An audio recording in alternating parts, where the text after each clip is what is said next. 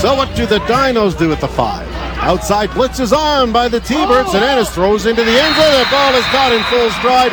Pulled in. Touchdown. Dinos pulled in by Mikel and Desjardins. That wasn't what I was expecting. We were hoping for a Stampeders game. Here's Morley Scott doing an Elks call, though. He's waiting. He's pumping once. Now he's taken off. He's across the 10. He's across the 5. The deuce is loose. Touchdown, Elks. Trey Ford into the end zone. He'll take the first pie out of the oven, and the Elks take a 6-1 lead. All right.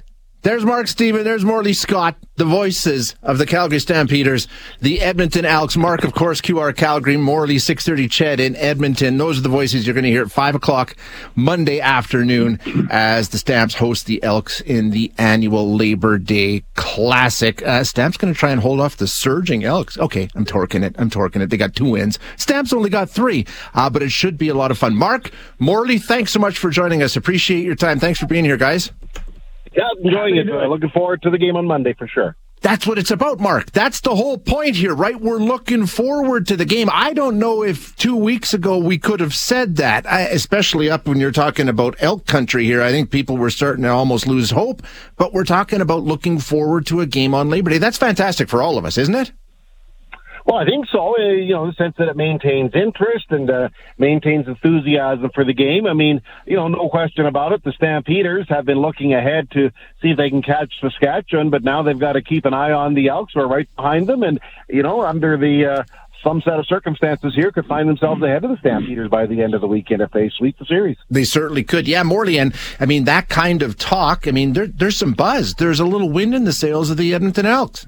Yeah, they got some swagger back. They got a little spark. It all happened, I think, 3 weeks ago when during their bye week they made the changes at OC and at quarterback. Yeah. And since then, they've been a different team. I mean, Trey Ford has really lit something under this offense. They didn't win the first game, but they came out of the chute fast and took a 22-0 lead over Winnipeg before that kind of fizzled and the Bombers chipped away at it like they tend to do and won the football game. But then they went to Hamilton and won, came home, ended the home losing streak with a win over Ottawa last Sunday. So, yeah, clearly they're playing as well as they've played all season long, maybe as well as they played in the last 2 or 3 seasons. It's the first time they've won 2 in a row since winning on Labor Day in 2021. They're looking for their first 3-game win streak since 2018. So we haven't had a lot of good times with the Edmonton football team for a while. No, it's been a while, but you know what, Morley, you and I were talking about good times with the Edmonton Football Club, and you could feel it with the second win, what happened after the game down on the turf. I'm talking about the fans. I'm not talking about the football team.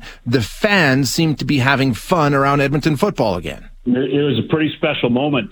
They always let the fans come down, the kids and their parents come down onto the field and run around for about 15 minutes, and then they kind of usher them off, and off they go. But it looked like on Sunday they let everybody down. Anybody who wanted to go down and get on the field, they let down. And they let them probably stay out there for probably a half an hour longer than they normally do. Everybody was just running around having a great time. I hear that at halftime, the game, the concourses were abuzz, and people were having a good time at Commonwealth Stadium. The last couple of games they played here, including the Winnipeg game, people were having a good time for the first time in a long time. We know how long it's been, and it's great to have that buzz back. The fans, they would come by our booth.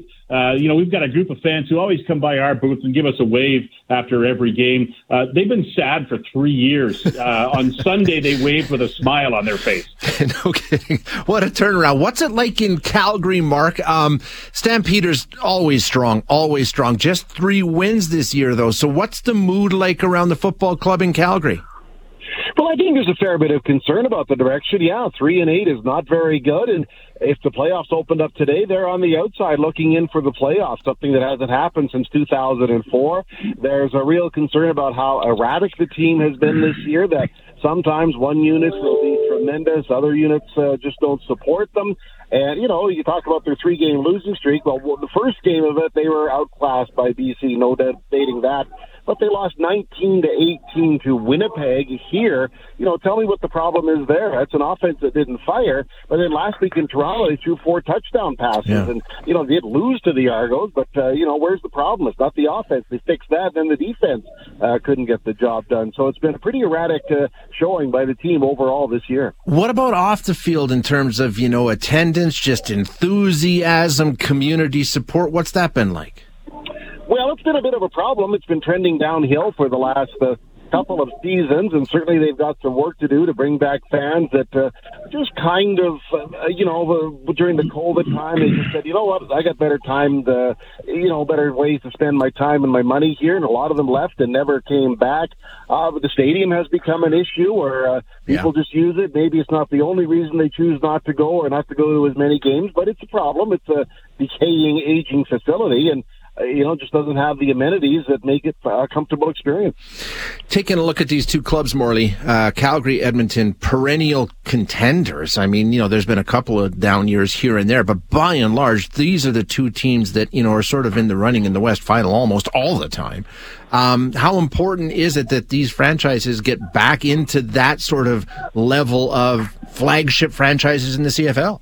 Well, I think when you look at it from, the small picture, it's important in every city, right, that a team does well and is able to do what you want to do to create some excitement and some buzz. The Elks have been doing it the last couple of weeks. Stampeders have had some issues this year, as Mark said. The Elks, of course, have had some issues this year as well, starting with 9 straight losses. But it's amazing to me how things can turn around so quickly. I mean, for two teams that in 22 combined games this year have just 5 combined wins, there's a lot riding on not only the Labor Day game, but the rematch back in Edmonton on Saturday. And I think it's going to be, if one team sweeps, it's going to be great for them and their fan base. It will create so much more of a buzz. Even if they split, I think it'll still keep both teams in the playoff hunt. So it's weird how two, I don't want to say bad teams, but two teams with bad records are playing such important football games over the next 2 weeks. Yeah, really, really important games. Mark, in terms of success on the field, like these are two really, really big games. There's no question about it. How important is it in Calgary? I mean, Edmonton, I think at this point, the 2 wins is sort of, everybody's got a whole new look at things. How important is it that Calgary win these games? Well, I think huge because, should they win those 2 games, they'd be at 5-8, and then if Winnipeg does their magic, beats Saskatchewan twice, the Stampeders would pull right even with Saskatchewan, and that would be the final playoff spot. And they have one meeting remaining in October here in Calgary, so it's really important. But let's flip the script the other way. If the Stamps fall to 3-10, losing both of these games, I think you're down to those odd mathematical improbabilities of making the playoffs. So it's very important, and Calgary has a lengthy playoff streak, as I mentioned. Last missed the playoffs in 2004. So being in the playoffs is kind of a given here until this year. Yeah, you're absolutely right. I mean, that's what I mean. Like, it's really unusual to be talking about the Stampeders not being, it's not a matter of where they're going to finish in terms of the playoffs, but whether or not they're going to make the playoffs. Okay, are we in the business of predictions here, guys? Does anybody want to go out on a limb and say what's going to happen on Monday? Okay. Go ahead. Mark, you're up. I think the Stampeders will pull it together and win in a fairly narrow fashion. It'll be a good competitive game, but I think they'll win 27-20. Okay. Morley? I think the Elks will ride momentum. I mean, isn't that what I have to say now, right? I do believe the Elks have played so much better, and I know Calgary has some issues on defense, and the Elks offense is playing very well right now. I'm going to call an Edmonton win. Give them by a touchdown. Okay. Can the Elks win 2? Can they win 2, Morley? Can they leapfrog the Stampeders over the course of the next, 8-9 days here? Well, I wish I would have counted this up because I'd like to be a smart aleck now and say it's been 13 days since their last loss at home, so maybe they're going to get on a roll, right? I know everybody was counting the days between wins, momentum it happens, and when you get going, and especially when you get going against the same team, they could, and then all of a sudden you got 4 wins, and if Saskatchewan loses both their games to Winnipeg in their Labor Day series, all of a sudden if Edmonton wins 2, they're just a win behind Saskatchewan. Oh, and who do they play the week after? They play the Saskatchewan Roughriders. So there's a really good chance for the Elks to get on a roll. We've talked a lot about this part of the schedule. They played Hamilton, Ottawa, Calgary twice, and Saskatchewan, and those are all the teams that are just above them in the standings.